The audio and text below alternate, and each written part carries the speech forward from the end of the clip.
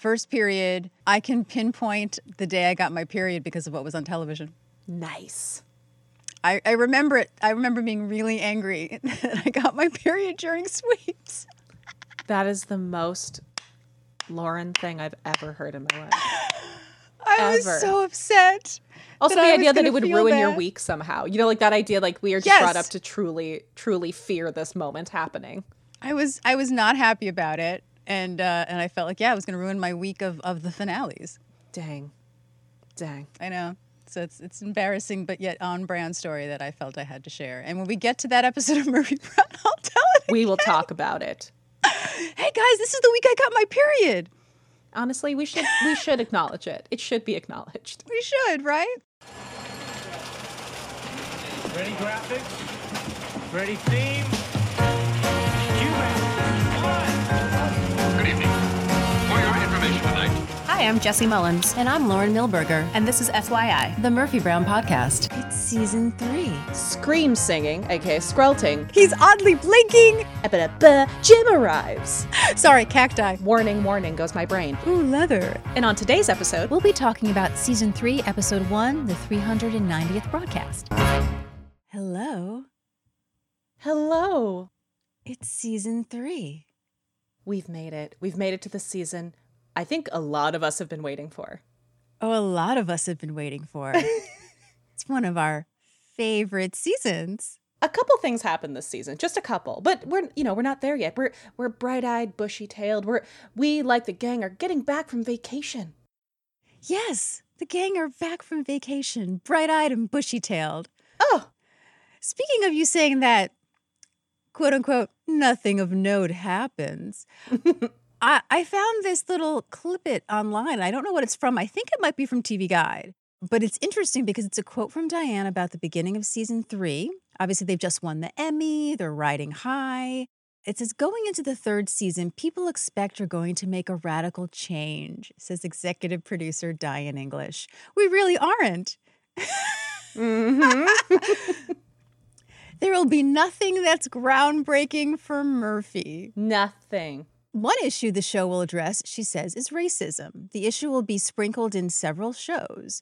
The controversial foul-mouthed journalist Jerry Gold will reappear. Murphy had a brief affair with him last season. English says viewers loved him and felt that Murphy had finally met her match. Her male match. And let's be honest, it's true. Now, technically, Diane, I guess, is right. But the end of the season, spoiler alert, as many people know, there's a bit of a shakeup. I would say a radical change. Radical change, which, listen, at this point, they may not have thought about yet. So this episode aired September 17th, 1990. We are officially in the 1990-91 season. It was directed by Barnett Kellman. And a fun piece of trivia today is that in 2023, it is the 100th anniversary of Warner Brothers. And so you may see a lot of documentaries. Happy birthday, WB.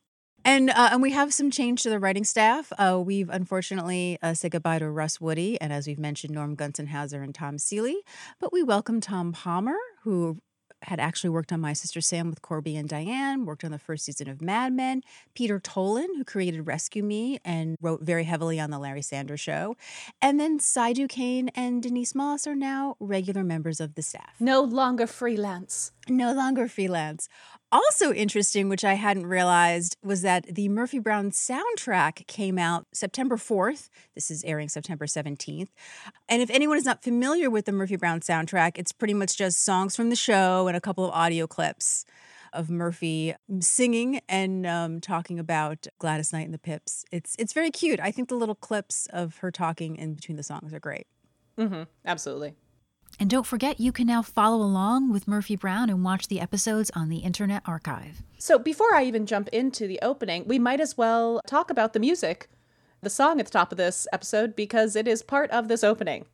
That's right, it is. We open on the bullpen, specifically the closed elevator, where we hear the dulcet tones of Candice Bergen scream singing, aka Skrelting, the song I'm Gonna Make You Love Me.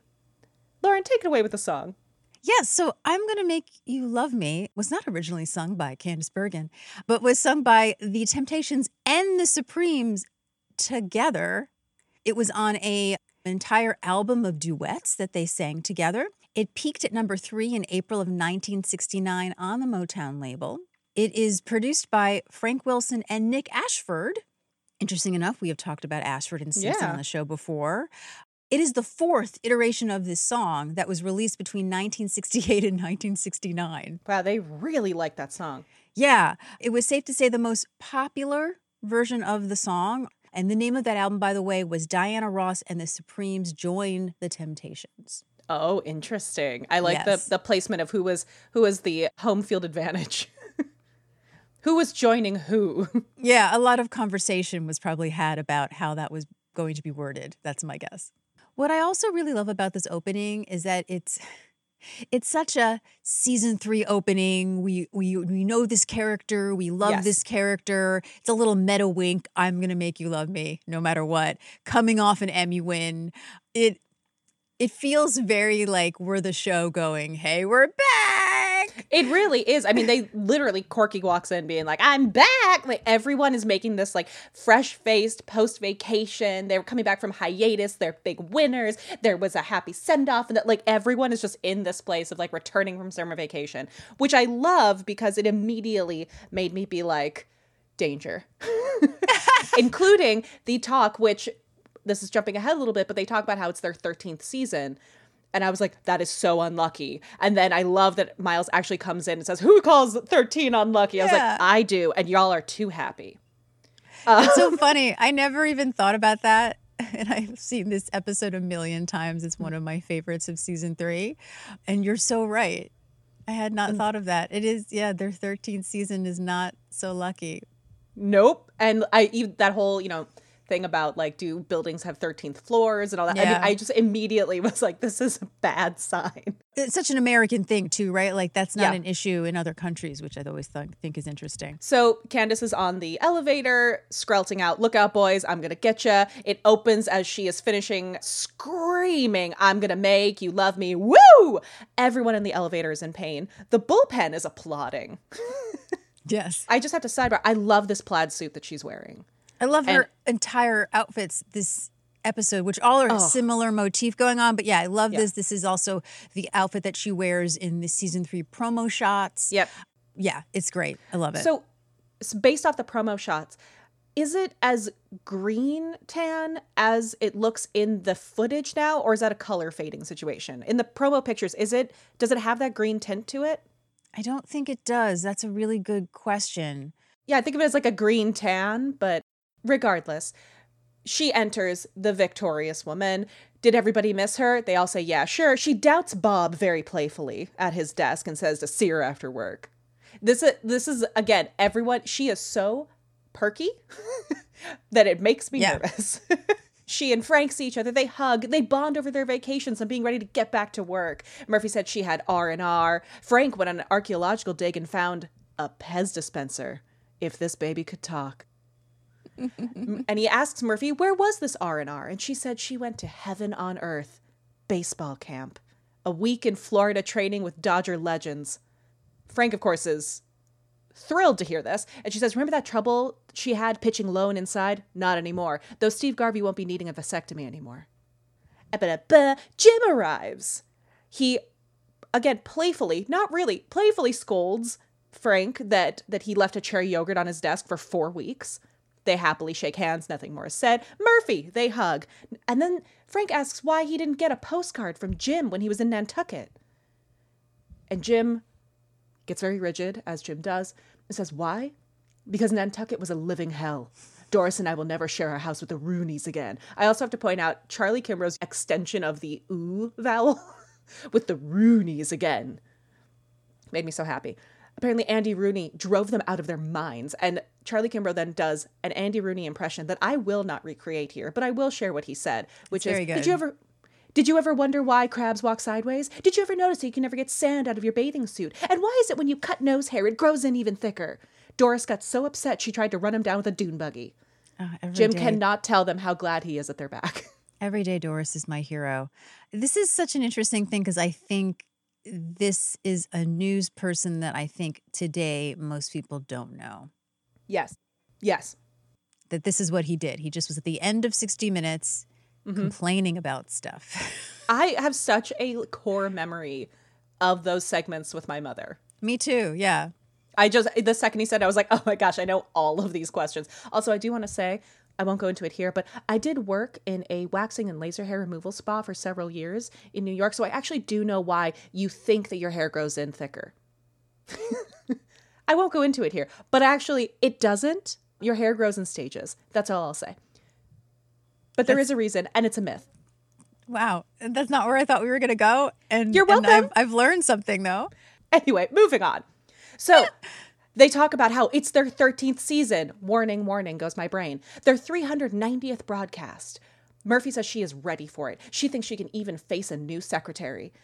And I have to say, again, even with the opening of this episode, where we know these characters, we're ready to go, this is such a testament to the gag of the secretary at this time. As she's walking to the desk, people are already starting to laugh. And this man is not a visual gag. He is a perfectly normal looking man. That's part of the joke. But the fact that she is walking over there confidently has the audience losing it. Unless Frank and Jim did something off screen that we didn't see that they're laughing at. I'm pretty sure it's the fact that there's a secretary. And we're on Secretary 37. Secretary 37 does not have a name. Oh, no, he does have a name. I refer to him by his special skill. But Murphy introduces herself so politely, says, "You must be my new secretary." They shake hands. His name is Kevin Mallory. He says he's so thankful for the job. Having a good job during the day helps pay for his studies at night. If you have watched Murphy Brown, you know that that is the cue that something about those studies is going to be the problem. And I forgot what the study was for a second. Me too. I was like, thrilled. oh, wait. Oh, no. I don't remember what the studying is, but it's going to be bad. So Murphy, very pleasant. It's like, oh, he's studying, whatever. It moves on. Says, why don't you start by going to the storeroom and getting some fresh number 2 pencils? He'll find out she goes through them pretty quickly. As he's starting to stand up, she goes, by the way, what are you studying? Murphy's being so nice. Mm-hmm. So nice. In response, he doesn't say a word. He just begins tapping. Excellent tapping, by the way. He taps all the way to the storeroom. What a prince. It is horrifying to watch her watch him.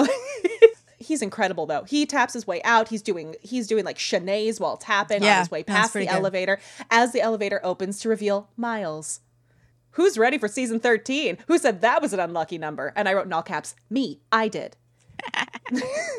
He gathers the gang. He's ready to discuss important things. So they all start to sit down. And he says, you know, I was talking to my girlfriend the other day, my girlfriend Audrey, and she said, my girlfriend said something very insightful to me. My girlfriend said, Miles, do you know how unfortunate you are to have the job you have? Also, the way he says that is so Grant Shaw knowing how Jane Leaves speaks. Because he's not doing the accent, but it's so suddenly her kind of cadence. Yeah. It's so subtle, but I was like, this is somebody who knows the person they're talking about. Yeah. And it says, my girlfriend made me see, and finally by the, wait, let me count this. 1, 2, 3, 4, 5th girlfriend drop in not that many sentences. Murphy finally erupts in all caps. We get it, Miles. We get it. Does everybody get it? And the entire bullpen just chants, Miles has a girlfriend and her name is Audrey. To which Miles whips around and goes, is everybody finished? I also love, there's this tiny thing that Joe Regalbuto has where it almost looks like he's conducting the group. Oh, I didn't notice that. I don't know if he's actually doing it or if his hand is just moving with him, but because he's in the foreground and facing everybody, it almost looks like he's cueing them to do it. Hilarious. It's precious. We settle back down. Miles wants to know where Corky is, and Frank says no one's heard from her since the wedding. Frank says, must have been a good honeymoon if you know what I mean, and giggles. Jim, ever the gentleman, says, yes, Frank, we all know what you mean. May I suggest we practice a little restraint when she arrives? After all, Corky was, well, innocent, and sometimes, well, deflowering can be a traumatic experience for young women. Oh my God. I love him so much. I love the juxtaposition of this, because that's what Jim is saying is kind of what in media, right? Yeah. Be a virgin on your wedding night was sort of, depicted. And I love what happens next. I love the fact that she's like, I like sex. Sex is great. It's phenomenal. I love that it comes from the character we assume would be more conventional. Yeah. But she's like, oh, sex is great. I'm so happy for her. I'm so happy she got this. Now, at that moment, this is when Corky arrives. hi, everybody, I'm back. She's in a lovely little outfit that I want to wear to work, which is a brown shirt, a skirt, this big earth tone scarf, and like a giant bow with kind of a matching scrunchy Her hair situation. looks fabulous. Hair is like she looks like a woman who is like comfortable in her body. She looks like a woman who's had many orgasms. She looks like a woman who has been mussed, and we love to see it. She apologizes to the bullpen for not writing thank you cards to everyone for, their lovely presents and gifts, which, by the way, I have a personal vendetta against the assumption of thank you cards. As someone who got married in the last several years, I just think that there is something that defeats the purpose of saying thank you if everyone expects you to do it. Very good point. And personally, I still have not finished all of the thank you notes from my bat mitzvah. So yeah. She says she's sorry for not writing those, but Will and she have been busy. In fact, they were so busy on their honeymoon, they hardly left the hotel room. Busy, busy, busy. Busy.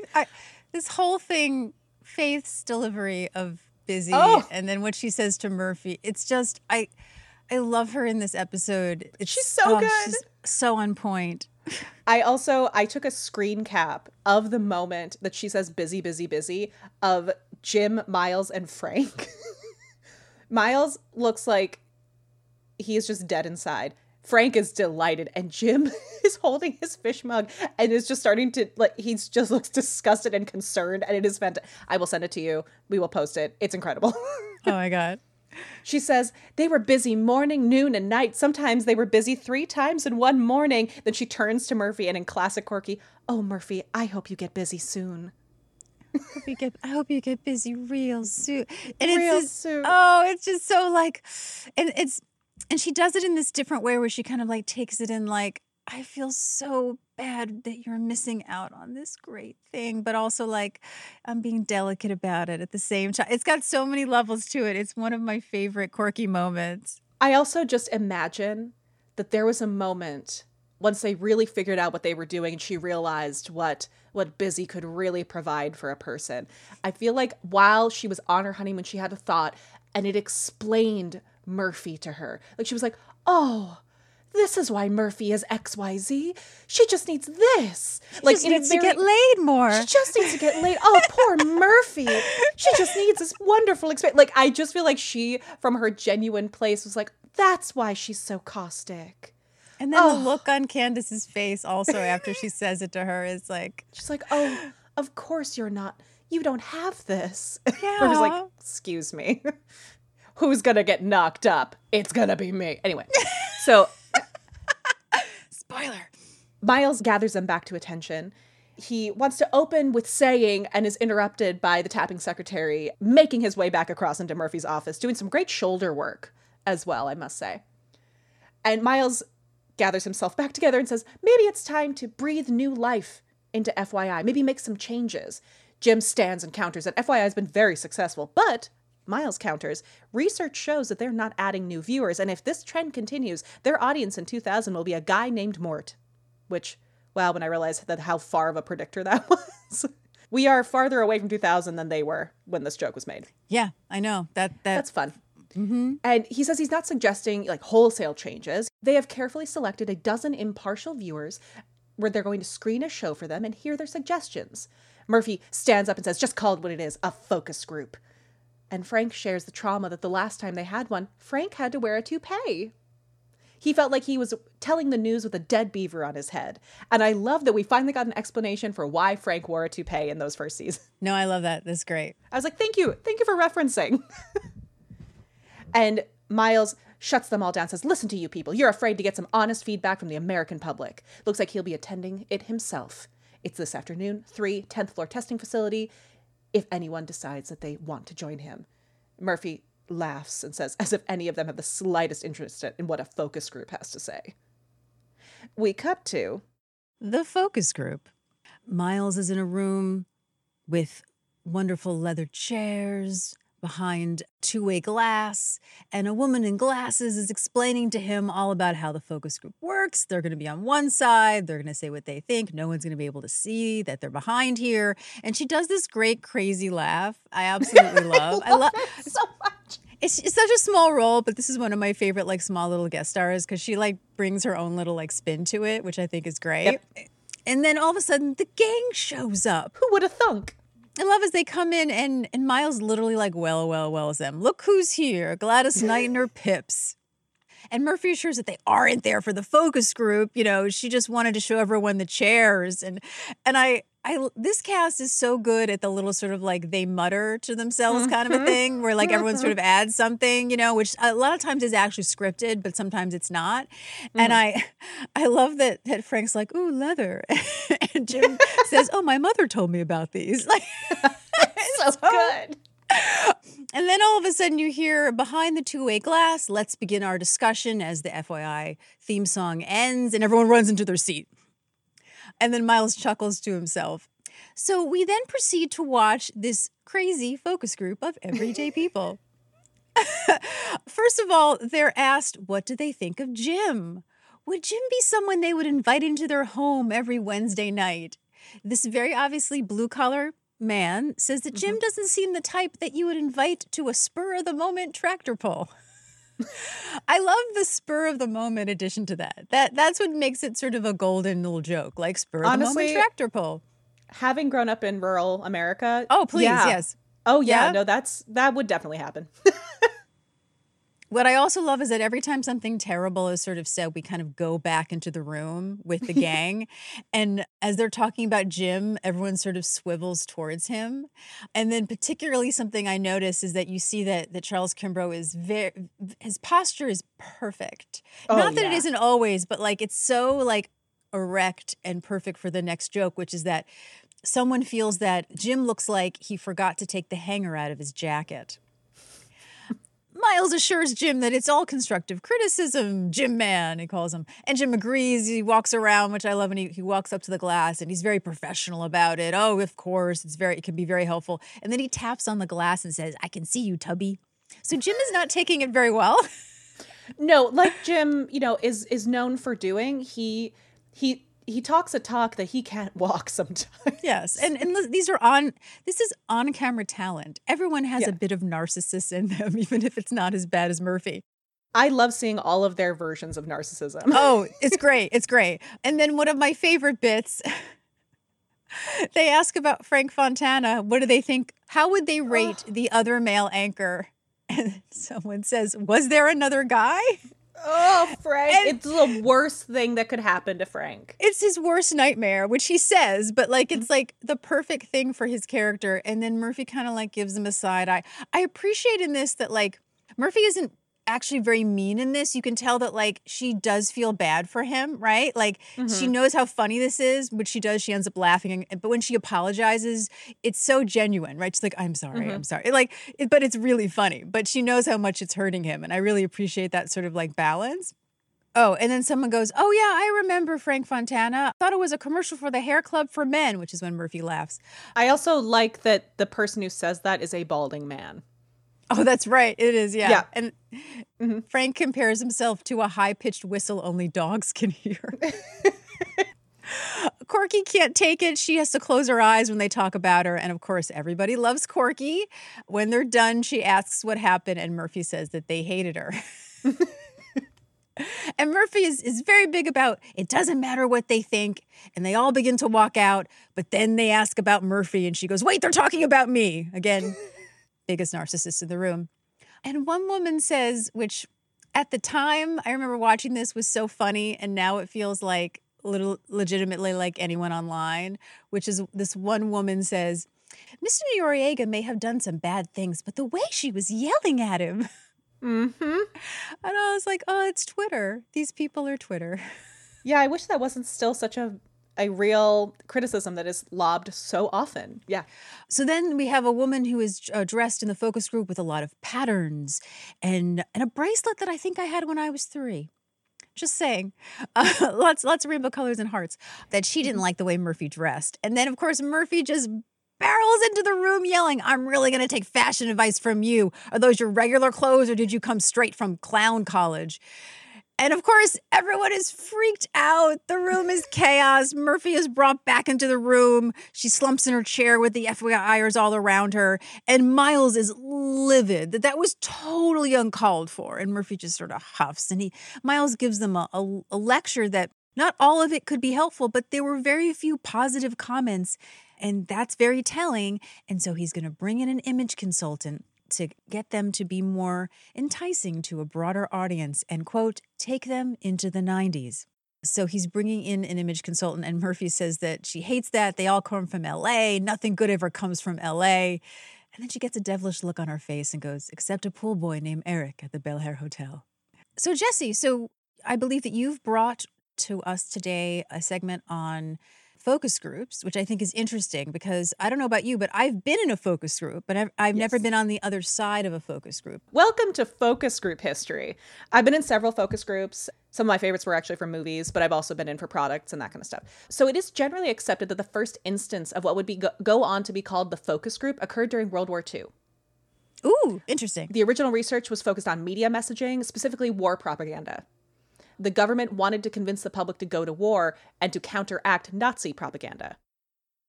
Oh. So it's two people are kind of given the credit for creating this model that would become the focus group, which is Paul Lazarsfeld, who was the director of the Bureau of Applied Social Research at Columbia University, and Robert Merton, a sociologist. They came up with the idea of focused interviews. They were asked in the study to use focused interviews to uncover the social and psychological effects of mass communications. So small groups were given broadcasts, and they were asked to indicate that if they liked them or disliked them at various intervals. Participants were then interviewed as to why they liked or disliked something. The subsequent interviews helped to uncover that radio broadcasts were making Americans less likely to join the war due to their bloody and brutal portrayal of the Nazis and the battles. So they started adjusting American propaganda to counteract that so people would be willing to go to war. At the end of World War II, shockingly, led to a rise in consumerism. And focus groups were more effective, people discovered, than surveys because there's a discrepancy between what people do and what people say they do. We see this a lot with politics. There's an article, I think I've brought it up before, from 538 about the idea that people do not vote as moderately as they say in survey that they do. Because when asked, they actually, they couch it so that they don't seem extreme. They found that more variety of folks would do a focus group than would answer a survey. And they would also get more in the moment actual reactions rather than curated ones. One of the things this made me think about was the difference between, I've seen this a lot in customer service, the difference in the way people express their opinions when they are in front of the person they're talking to versus when they're on the phone and don't have to face them versus when they're on email or text and don't have to do any of those things. Good point. Yeah. So the honest responses they were getting out of focused interviews led to more accurate results and an impact on products. So Ernest Dichter, an American psychologist and marketing expert, developed a form of consumer research in the later 40s called motivational research, which utilized psychoanalytic concepts to uncover customer desires and the symbolic meanings of products. Because he believed people bought items not just for the purpose, but also for the values and symbolic meanings the items embodied. And so if you look at like virtue signaling of products right now, like we put these messages behind products because people buy based on how they feel about it, not just what it is. People will buy a lesser quality product if they think the messaging and the morality of that product is stronger. Oh, well, that fits into this episode, right? One of the things that I just brought up was, you look at like when Pepsi used Kylie Jenner to try and promote like standing down of conflicts and how that actually ended up backfiring. Yeah, we could. So eventually the use of both qualitative and quantitative research from both the original focused interviews and this motivational research turned into the focus groups that we know, and they became the preferred method of qualitative research in the 1970s, which led to their abundance in the 80s. And that's why I was thinking the 80s, because I know when I was looking up information on image consultants, they were saying that sort of started in the 80s as well, because this idea of like how you dress and how you present yourself really became part of like mainstream culture in corporate America, and then obviously then sort of gravitated towards, entertainment and politics as well. So I just want to give you a couple notable focus groups. So one of my favorite ones is in the 1950s, the Women Buy Cars Too. Chrysler Plymouth was struggling with the sales of its convertible until focus groups indicated that it was wives, not husbands, choosing more sensible sedans over youthful, exciting cars.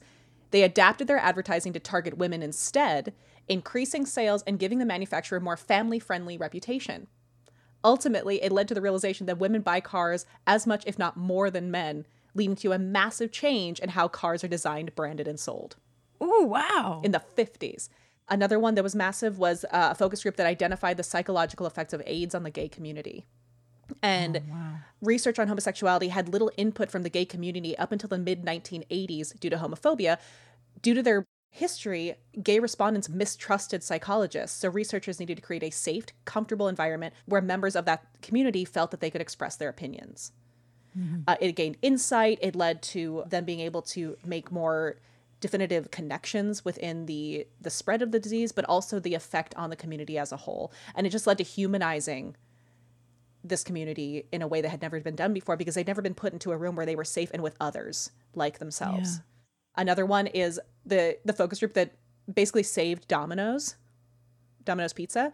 So the pizza industry was in a downward spiral in 2009, but a focus group was researching the fact that corporate responsibility has a wider impact than we think. Companies typically never admit that they're wrong and instead rev up the PR engines. But Domino's research found that admission is interesting. It's humanizing. When a company admits it's wrong, it begins to seem human, and this lays the foundation for a new relationship. So based on the research, Domino's created a campaign around the simple notion that instead of running from criticism, we listened to it, responded, and created a better pizza. Their sales rose 14.3% over the previous year, the largest quarterly same-store sales increase in fast food history. Another one is that Obama used focus groups because he was up against all the odds. He's Black, he has 2 years experience, he's facing Hillary Clinton, all that kind of stuff. Focus groups were introduced to Obama through these processes, and short film clips of him speaking were shown. The results were that the power of his voice made any ad stronger by creating a deeper connection to him. So they started using his audio more and more and more in ads, because that's what people responded to. Interesting. I'm fascinated by the future of focus groups, which is the use of social media surveys, using the like button, voting for things. It's something that's become so popular in social media. So I think we're going to have less and less in-person focus groups and more using of social media as a massive focus group where people can be honest because they can just click a button. So it's the less that we're bringing people into a room, which was the original goal of focused interviews, which was to get their immediate and very human responses. We're now putting them into a dry survey position again, because everyone feels like they're authentic on the internet, when we're going back towards surveys. That was so fascinating. I'm so glad that you brought that. So anyway, I could talk about it all day. I find it so fascinating. But we should probably cut to what's happening in the episode, shall we? So the gang is in the bullpen. They are gathered, standing. And Murphy is in an outfit. It is one that stands out to me on her as it looks like a costume. This is one where it looks like a costume to me. It's very big. I feel like it's indicative of stuff she'll wear sort of later in the series, maybe. But I like it for her, but not in real life. When I first saw it, I was like, oh, did Murphy dress up to trick the image consultant? So I was like, wow. But I was like, but wait, everyone else isn't. So this must be the outfit that they were planning for her to wear. I love the elements of it. I think that jacket is incredible, but it doesn't make sense to me. And I don't know if it's just that we needed one element to be looser or something. I'm not sure, but it is an outfit. So they're all standing around, and Murphy has out our beloved prank book. She says, I've been looking through my list of revenge techniques. She holds it up, says Volume 2, Best of the 80s. And thinks that maybe the glue and the comb thing might be the best bet. And they all agree. Jim says he loves glue and the comb. And I love that it's a loose leaf notebook, with literal handwriting in it. The elevator opens, and the consultant arrives in the process of criticizing Miles' outfit. It is Harry Shearer. Should I explain to everyone who Harry Shearer is? If they don't, they should know. Probably know his voice. Mm-hmm. Maybe you know him from This Is Spinal Tap. But the reason I say voice is because probably what will be in his obituary, Harry, will be the fact that he is many, many voices on The Simpsons. From the beginning, including Mr. Burns, Smithers, Principal Skinner, Ned Flanders. And he is also in This Is Spinal Tap in 1984 with Michael McKean, who I had sort of forgotten about this. He and Michael McKean and David Lander started out in the 70s, late 60s to mid 70s, in an improv radio comedy group called The Credibility Gap. Mm-hmm. I think they also did sketches as well. And I had known that because David Lander, who people may not realize with Michael McKean, were Lenny and Squiggy on Laverne and Shirley, and they did those characters with the credibility gap, and that's where they were found. And then those characters of Lenny and Squiggy were sort of put onto this sitcom. So they had already created these characters beforehand. But also what I find interesting about Harry that people may not realize is that he was a child actor. And he was on radio a lot when he was a kid. When he was 4 years old, he was on, for example, Jack Benny a lot. And another actor who did a lot of radio at that time and was also on Jack Benny was Mel Blanc, which, if people don't know, is the voice of Bugs Bunny, Barney Rubble, and pretty much like every famous Looney Tunes character. So here you have someone who he felt kind of brought him under his wing, not knowing that like years later, he would be pretty much sort of the Mel Blanc of his time, right? And I think that's so lovely.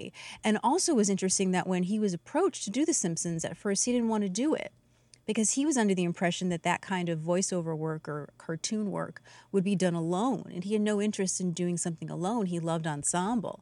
And they promised him that they would all work together. So he's really had an amazing career. But I think that lately, you know, more people would probably know him from The Simpsons and his voice. He was also on SNL for a number of years, back and forth. He was there when Lorne Michaels was there, and then he was invited back more to be on camera when Dick Ebersol was there, did a lot of stuff with Martin Short. He's a wonderful comic actor, and it's great to see his face. He's incredible. As of this recording, he is credited with 747 episodes of The Simpsons, which is bananas. And my family are true devotees of the Christopher Guest cinematic universe. So that is what I grew up knowing Harry Shearer from. My family loves This Is Spinal Tap, Mighty Wind. I mean, everything, all Christopher Guest movies. But his presence is always so notable when he's in one of them. He's so unique. He has shocking to hear, has such a command of his voice. But I love seeing him. He's such a goober in this episode. His vibe has this mix of like hipster know-it-all meets youth pastor meets like your dad talking to his kids, being like, "Come on, sport." It's fascinating. His choices and his choice of physical proximity with other actors is hilarious to me when he gets a little too close in familiarity with some of these characters, especially with Jim. When he's just like right up in there with Jim, it makes me so happy. Speaking of, let's talk about it. Yeah. So he's telling Miles that you got to have your own personal style. The blue blazer, the gray suit, they're gone. He says, I mean, unless you don't mind people coming up and asking you for an extra pillow and help with the tray table. Poor Miles just looks like, what? This is my grown-up outfit. This makes me look like a grown-up. Yeah. He introduces himself as Chris Bishop, image consultant. And my favorite joke of this entire episode is in response, Frank so weakly just goes, "Maybe you've heard of me?" It's like no one else says really hello. Good. It's just like, Chris Bishop, image consultant. "Maybe you've heard of me?" And he just like wilts off to the corner. It is the perfect joke. It could be so overlooked, but it's done so beautifully. You had to have been paying attention earlier, and then watching Joe Regalbuto, his physical choices in this scene in particular. He is a destroyed, wilted man. Yeah. I love him so much. Chris says he knows how they're feeling. Change is scary, and he's the change guy. But he doesn't want them to think of him as their enemy. Think of him as the guy who's come to save your show. So condescending. He does this, like, tiny light bulb moment. Think of him as the guy who's come to save your show. Like, that is so insulting. Murphy turns to him and says, "Can I borrow your comb?" To which Miles says, "Murphy, do not." So Chris says he's cutting to the chase. He's viewed hundreds of hours of FYI. He says, "Jim." And Jim goes, "Yes, what?" He says, "You don't blink, Jim. Do you know that about yourself?" As Charlie just stares. I also think it's very funny because after he says, "We got to loosen you up, get some eyelid action, get you out of that suit and tie thing." What I love is like Charlie Kimbrough's go-to physical choice when Jim is flustered is to blink a lot. So his response to that is just like rapidly blink and look flustered. He says, Frank's already seated. His head is in his hand already. Like he's already a defeated, wilted man. And Chris has a rolled up piece of paper in his hand and kneels down and taps Frank on the, like literally like, "Hey, sport, how you doing?" Like just like taps him on the knee. And He says, we can solve this visibility problem if we just turn up that volume. Frank's an investigative reporter. He does dangerous things. We need to exploit that. So he's come up with a new segment called Let Frank Do It, where people write in and ask Frank things like, what's it like to jump off a bridge with a bungee cord? And then Frank does it. Actually, let's save that one. Let's do that one on Tuesday. He tells Frank to wear tight shoes and don't eat anything for breakfast. Yeah. And he whips around to Corky. And Corky, my self-aware queen, says, I know I'm not perfect. I don't have a journalism background, but I am learning and I know I can do better. Oh. The growth of this woman. And he says, what are you talking about? We're not going to change a single thing about you. Except maybe hike that skirt up a bit. Oh, what the hell? Just lift it over your head. Corky's face is feminine disgust, and I love it.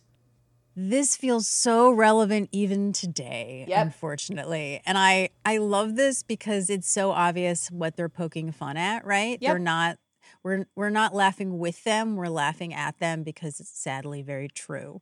Yep, and it's still true. It's such a quick moment, but it's one of the first times I've seen Corky have like legit grounded feminine rage, where like she understands the joke that's being made at her expense in a way that I think a lot of times we've seen Corky as the person who's like, oh, that's just like boys pick on you because they like you, like that kind of person who's like aware that it's teasing and maybe it's a little gross, but it's fine. They're just flattering. This is one of the first times I've seen Corky legitimately disgusted and insulted by that treatment.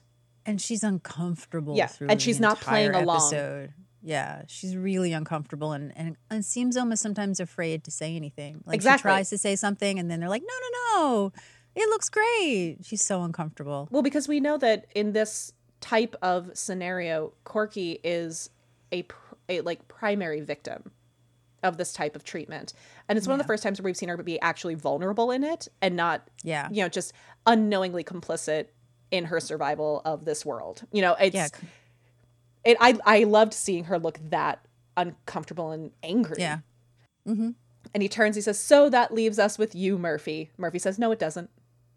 And he says, you definitely have your own style, but have a serious warmth problem. And he said, maybe it's because of those hard-hitting interviews. He wants to see her go one-on-one with the average American citizen. Take the pulse of the heartland. What do you think? She says, I love it, Chris. I really do. And I'd like to meet with you about it tonight. At the docks. I always love the way she goes, at the docks. And he says, okay, it's fine. He can't force anything. But take a look around. All of the networks are developing itchy trigger fingers. The second the ratings waver, the axe falls. This is where I want to jump in and say, Chris, do they have a gun or do they have an axe? You metaphor, my man. Which this is not a judgment of the writers. I think it's actually brilliant. I feel like this is the man who mixes metaphors constantly and thinks he's a genius. Oh, yeah, no, this is totally on purpose. I love it so much. Miles asks Chris if maybe they can just have time to absorb it all. And Chris says, absolutely fine. They'll take Miles shopping. And as they walk out, Miles goes, yeah, maybe I should go with like a double vent in the jacket. And then he mutters as they walk away, I don't know if I'm ready for that. Now, something that Chris brings up, which I think is really interesting and actually is referencing to things we've talked about before that was happening around this time. Mm-hmm. He makes a list of news people or news-oriented people who got the axe because of image issues, right? Mm-hmm. Kathleen Sullivan is out, he says, someone that we spoke about who was in the finale last season, right? That she started having gray hair and then there were all these rumors about her. And so she got the axe for being old. And then he lists John Palmer. And I didn't know who John Palmer was, so I Googled him. So what was really interesting was that we've talked about Deborah Norville before, and that Deborah Norville had been brought on as sort of, a replacement for Jane Pauley because she was young and perky and maybe didn't have as much experience per se. And so she replaced John Palmer, who was sort of the person before all of the breaks, who would do the news sections. And I didn't realize that. So this really fits in so well into what the episode is about, right? That this sort of older gentleman who had been doing the news on the Today Show since like the early 80s was pretty much let go from NBC in 89 to sort of bring in this successor to Jane Pauley, who was also older. So the story of John Palmer and Deborah Norville is exactly what this episode is about this sort of image, this idea that what the audience needs is sort of young and bright and being talked down to. And I thought that was really interesting. that it's even just the mention of these people. And I don't know if at the time, obviously, people would be more aware of that, but it was something that I just didn't remember being, young, and I thought it was an interesting thing to bring up. So now we're on set, and the first thing we see is Miles's chair and this very sort of bright FYI symbol on the TV. It looks a lot like FYI for kids. Yeah. The design of it feels more like midday talk show for moms. And then Miles enters, and I felt like he looked like he was out of The Player or like some like parody of like 80s, 90s, like Hollywood, like, hey, how you doing? He's got glasses, his hair is kind of spiked up, expensive suit, coat with the collar turned up. He's got a scarf. The acreage of the shoulders. And to be specific, the hair isn't spiked as much as it is solid and tall. Yes, I was trying to find a better way to explain it. You're right. Spiked is really not what it is. It's just sort of that sort of 80s, like... It's like a tall helmet. It's a lot of product. Yeah, every product is in that hair. And everyone is sort of shocked, but what's great is that Murphy literally laughs in his face. Yep. And all of this sort of, a self-esteem that he has, being pumped up just sort of drains out of him. He's not very happy with being laughed at. Murphy, again, has a sort of very similar thing that she wore in the first scene, right? Where it's like sort of this wrap skirt thing and a lovely blouse. I really like this for her. Okay, I was going to say, this is jumping ahead to mine, but it's interesting that Murphy's outfit isn't a departure.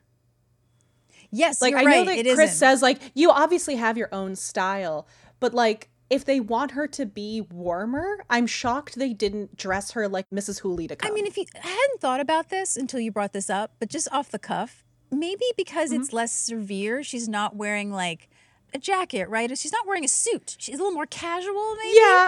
Yeah, and I wonder if it's because I'm used to seeing Murphy casual off set, and so I'm not thinking just about what she wears on camera, but I swear we've seen her wear things that are not just blazers. I'm trying to think. I feel like on the show, not so much. She's in blazer. Yeah. It's fascinating because I'm like, her outfit is very Murphy. Yeah, but I think it's very Murphy in The Office. So the set looks very, eventually they call it Santa Fe. I was like, New Mexico white girl appropriation, which we've talked about American before. Southwest. Southwest, yes. We've talked about this before. It was very big in the 80s and even early 90s a bit. I found a bunch of articles that were like, the Santa Fe look was very big in the 80s. Miles is very upset. He says, this is not a nurturing environment. Some of us are trying to change and grow. And Murphy says that some of us are trying to hold on to one last shred of dignity. She feels the set looks like Robert Redford's living room. I feel like of the time. Then, of course, Chris shows up.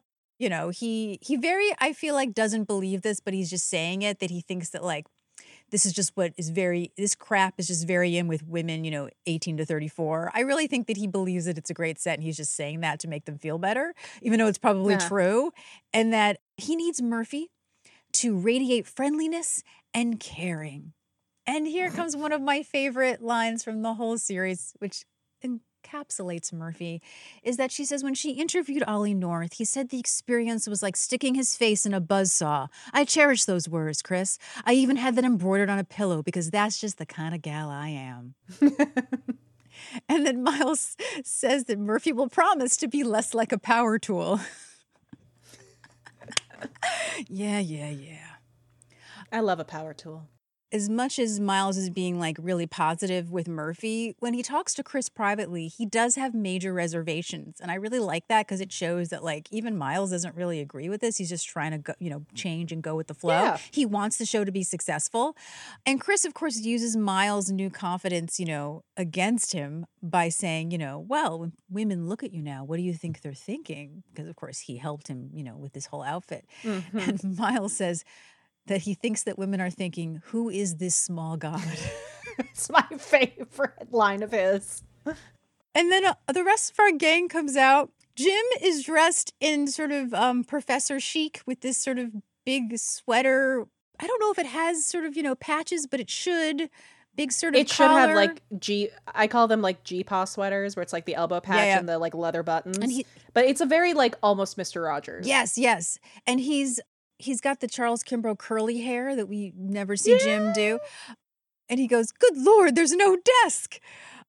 Corky comes out in a very short skirt and she looks so uncomfortable. She's like, trying to walk, but she's afraid she's going to show something. She's so uncomfortable.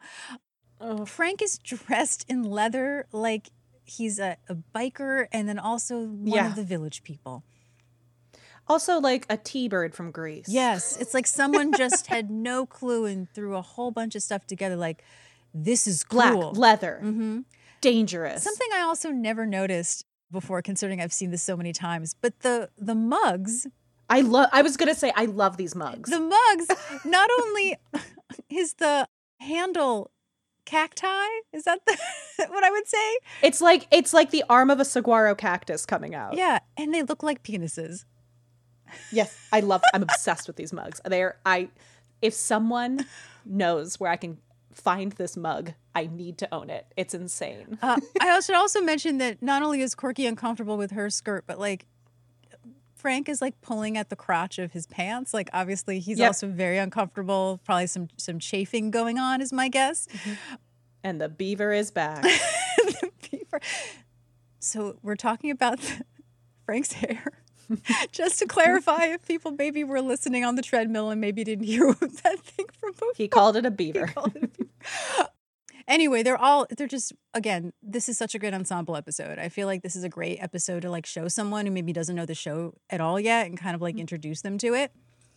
What's also great is that the first time that Jim sees Miles is he goes, "Who are you? Oh my God." It's so good. So the show starts and we play this opening, which is like Murphy with a dog, which I'm pretty sure is one of her real dogs at the time. Yeah. I recognize this I think it is. from the cover of McCall magazines. I think this is Jerry. I just remember one of her dogs was named Jerry for obvious reasons. Yeah. Jim is in a car with a cell phone, which by the way was a big deal to have a phone in your car. It means he's a modern man. He's not some old relic. Corky is sitting in the bullpen on her legs in the most uncomfortable way possible just to show her legs. She is doing the side saddle kneel on an office chair, and the legs, the knees and the bottom of the skirt are pointed toward camera. Like it is implying that if she shifted, you could see up her short skirt. It's very gross. Frank is bungee jumping, as Chris already said that he would do. He does not look like he's having fun. So we start the show and Jim does not know what to do with his legs. He's oddly blinking. Is so funny. And then Frank introduces his Let Frank Do It, which it's just him doing crazy stunts like he's on Fear Factor. And this is also the first time that Corky is introduced as Corky Sherwood Forrest for the first time. Yeah! I just need to drop in my favorite thing that they do to Frank is they say that, try to mention him as often as possible so that the audience gets familiar with Frank. And so they start saying Frank's name like Miles was saying girlfriend at the beginning of the episode. Yeah. Frank. Like, so Frank, what do you think, Frank? So we're going to set up, it is just like, oh, poor guy. So also very funny is Corky's segment for today's show is that she was a day in the life of an air traffic controller and that she's so sorry and thank you for the quick action when she dropped a box of Raisinets on the radar screen. I love her little, I'm so sorry. And then Jim says, as if they're having a conversation, Murphy has interviewed some of the most powerful people in the world. And then they all do fake banter and drink from their horrible penis mugs. And sorry, cacti. And it's so funny. This segment is such I don't know why it isn't highlighted more as showing how incredible these actors are as physical comedians. Yeah. Everything each one of them does to the tiniest level just shows how wrong this is. Oh, yeah. It's so brilliant. They all go, oh yeah, that's so true, as they drink out of their mugs all at the same time. And Jim's blinking. Jim is blinking a lot. And then he tries to introduce Murphy's segment, which he obviously hates, this idea that they decided to just interview a regular person out of the phone book. Because that's how we do this now. He's just so unhappy. And so Murphy is going to talk to Mrs. Betty Hooley from Greenfield, Idaho. What a name. Jesse? I'm gonna throw it to you. Jesse? Thank you, Lauren. Betty Hooley, what a name. And what a visual. What a this woman sings in the church choir. Yes. She loves pale pastels. She's in this pink lavender pastel blouse and skirt. Her hair, I mean, she I wouldn't be surprised if she was like, had like a Gibson girl hairdo, like just big and up and round and soft but contained. She's very sort of, the way that she's presented together feels very Phyllis Schlafly to me. Phyllis Schlafly would love her. Oh, they would love love each her. other. Love each They other. would love each other. And this is why I'm like, this is what people thought a warm woman looked like.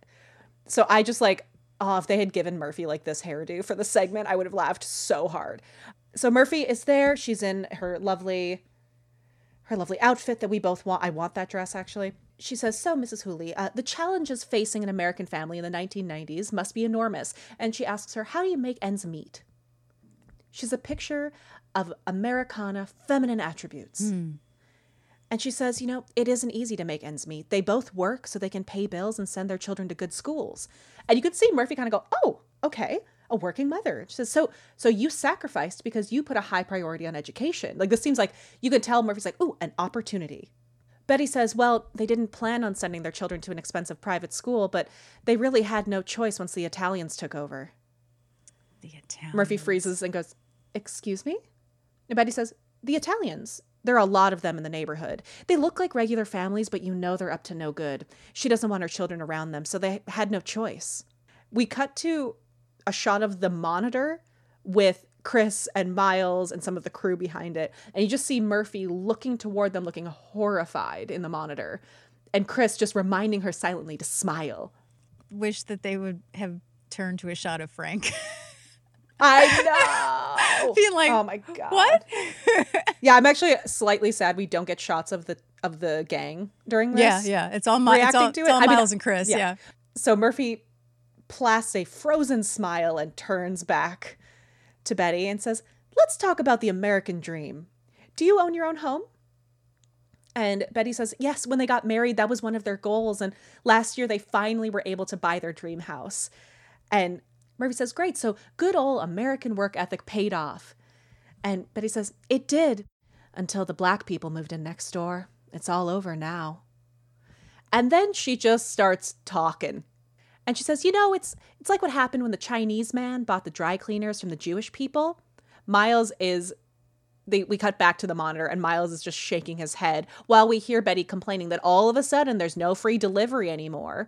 We cut back to Betty and Betty says they're cheaper than the Jewish people. And they don't even stuff the sleeves with paper. At least the Jews stuffed paper. Ugh. She says, although they did overcharge her for a silk blouse, it's their way. It's their way. And she has this like conspiratorial smile. And just like, oh! We cut back to the monitor. And what I love is Harry Shearer as Chris is doing this like pushing motion as if to just like push it down and keep going. Keep going. We know what's about to happen. But what I love is what Miles does. Miles' head is down. He is not watching. And he's gesturing as if to cue what happens. Like he just knows it's like in 3, 2, 1. And then Murphy starts speaking. Yes. She says, Mrs. Hooley, has anyone ever accused you of being a bigot?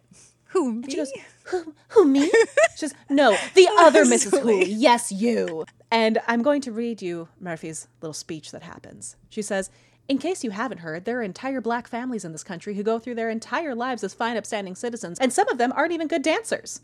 And I'll bet there are at least 1 or 2 Italians who have never put a horse's head in a bed. Where is your mind, Mrs. Hooley? Have you ever read a newspaper? Would you even recognize one if you saw one? I'm sure you're dying to answer these questions and maybe even tell us why Hitler was misunderstood, but I don't want to keep you from your Ku Klux Klan meeting. Back to you, Jim.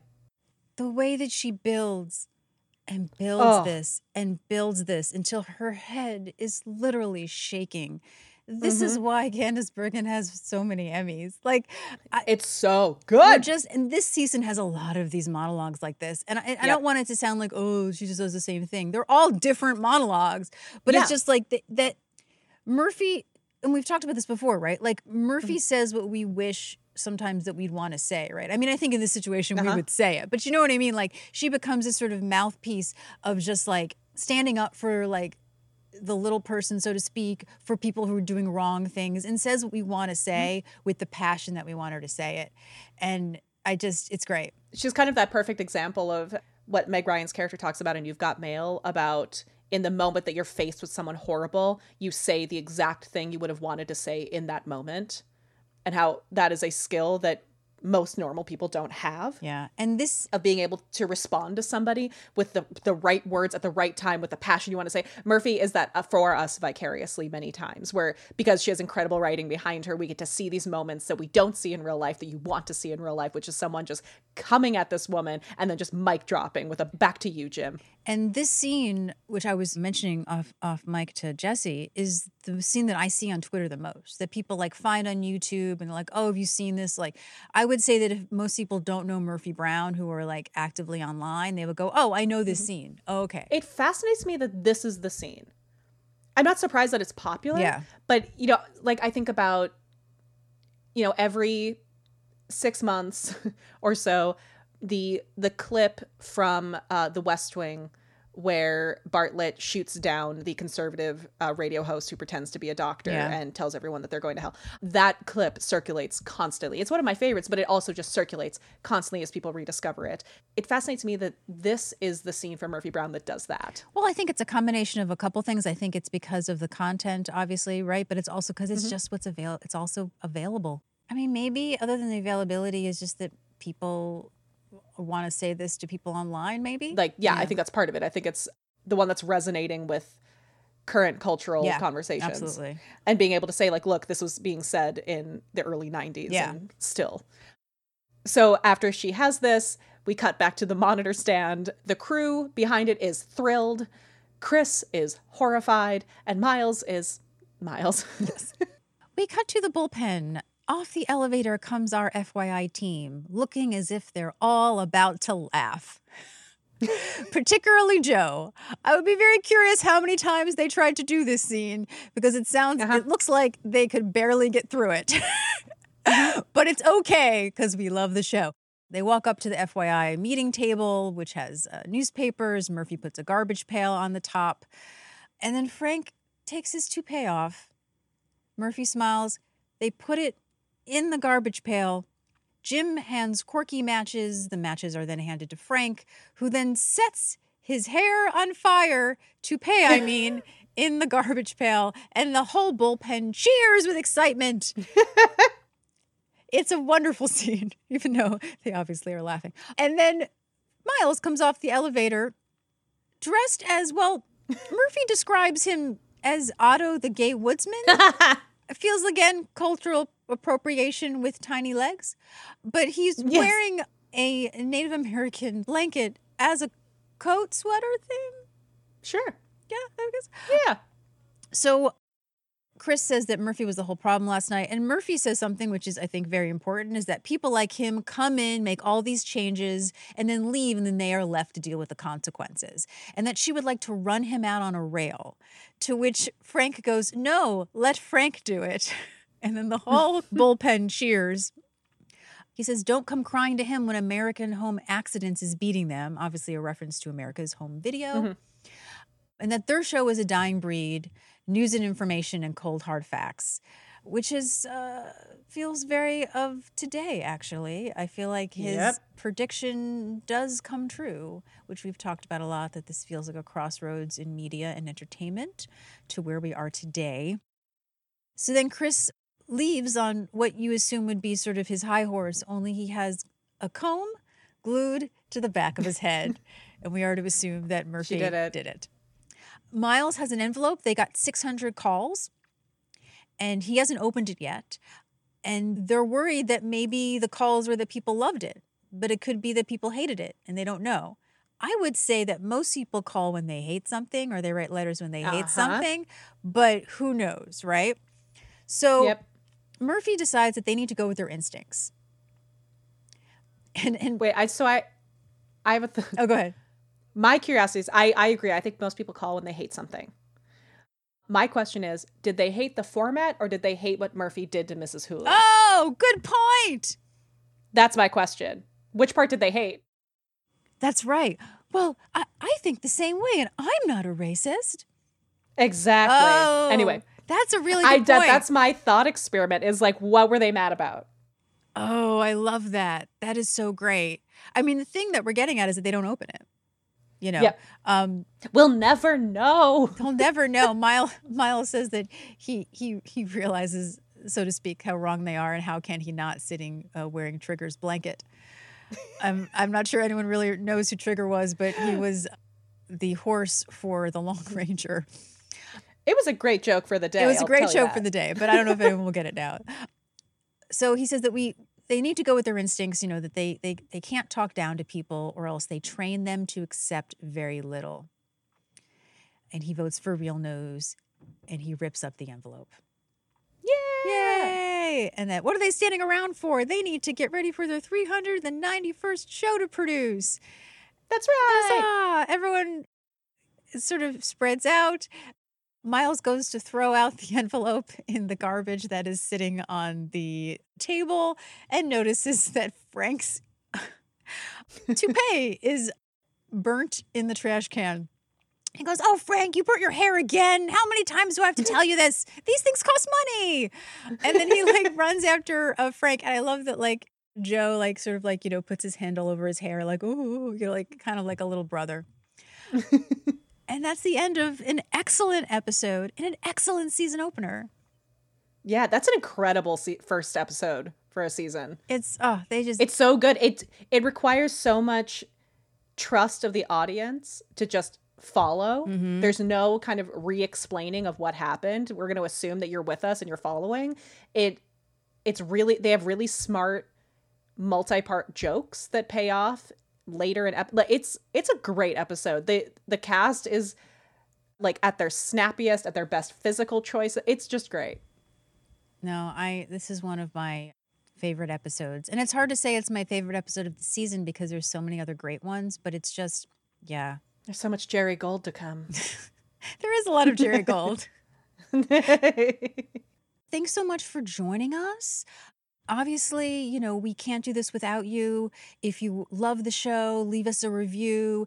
If you'd like to support the show, we have a Patreon. We have a Buy Us a Coffee. You can be, a monthly member and get special unedited episodes, special things that we record, and we so appreciate it. But we also appreciate you in any capacity that you come and join us on this lovely trip. Yeah, financially you can't support us. Consider telling someone you think might be interested, or share it on a story on a social media, if you will. We're at Murphy Brown Pod everywhere on social media. You can also email us at murphybrownpod@gmail.com if you have some thoughts. We always love to hear people's thoughts.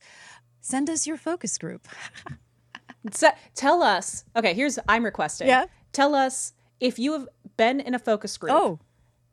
Tell us an anecdote. I would love to hear focus group anecdotes. Yeah. And perhaps, if we get enough, we will share them with each other on a Patreon. Oh, that's a great idea. Oh, I'm looking forward to that. And we'll see you next time for another edition of FYI, the Murphy Brown Podcast.